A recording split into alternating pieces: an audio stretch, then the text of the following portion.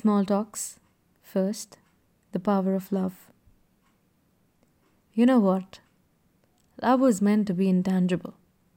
It was meant to be difficult, to be understood, to be felt.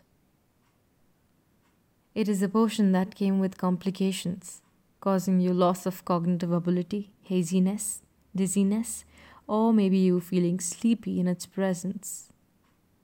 Maybe because of peace. It was meant to cause you mild heartburn. It was meant to make you feel a little miserable if you gave it complete power over you. Love never wanted to rule everything that you did in your life. It was meant to be the music that you sat with at the ocean, the music of the waves. It was meant to be the life in a crab that holds 10 grains of sand, crawls to make a home. It was never meant to be the universe, never. You gave it the power.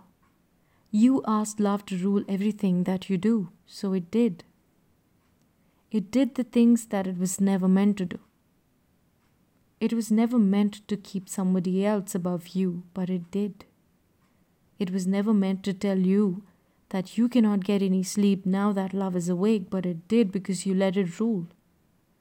Why? It was just a grease for the rusted chains in life. Why did you let it be the bike? Love never asked to be produced more than it can be handled.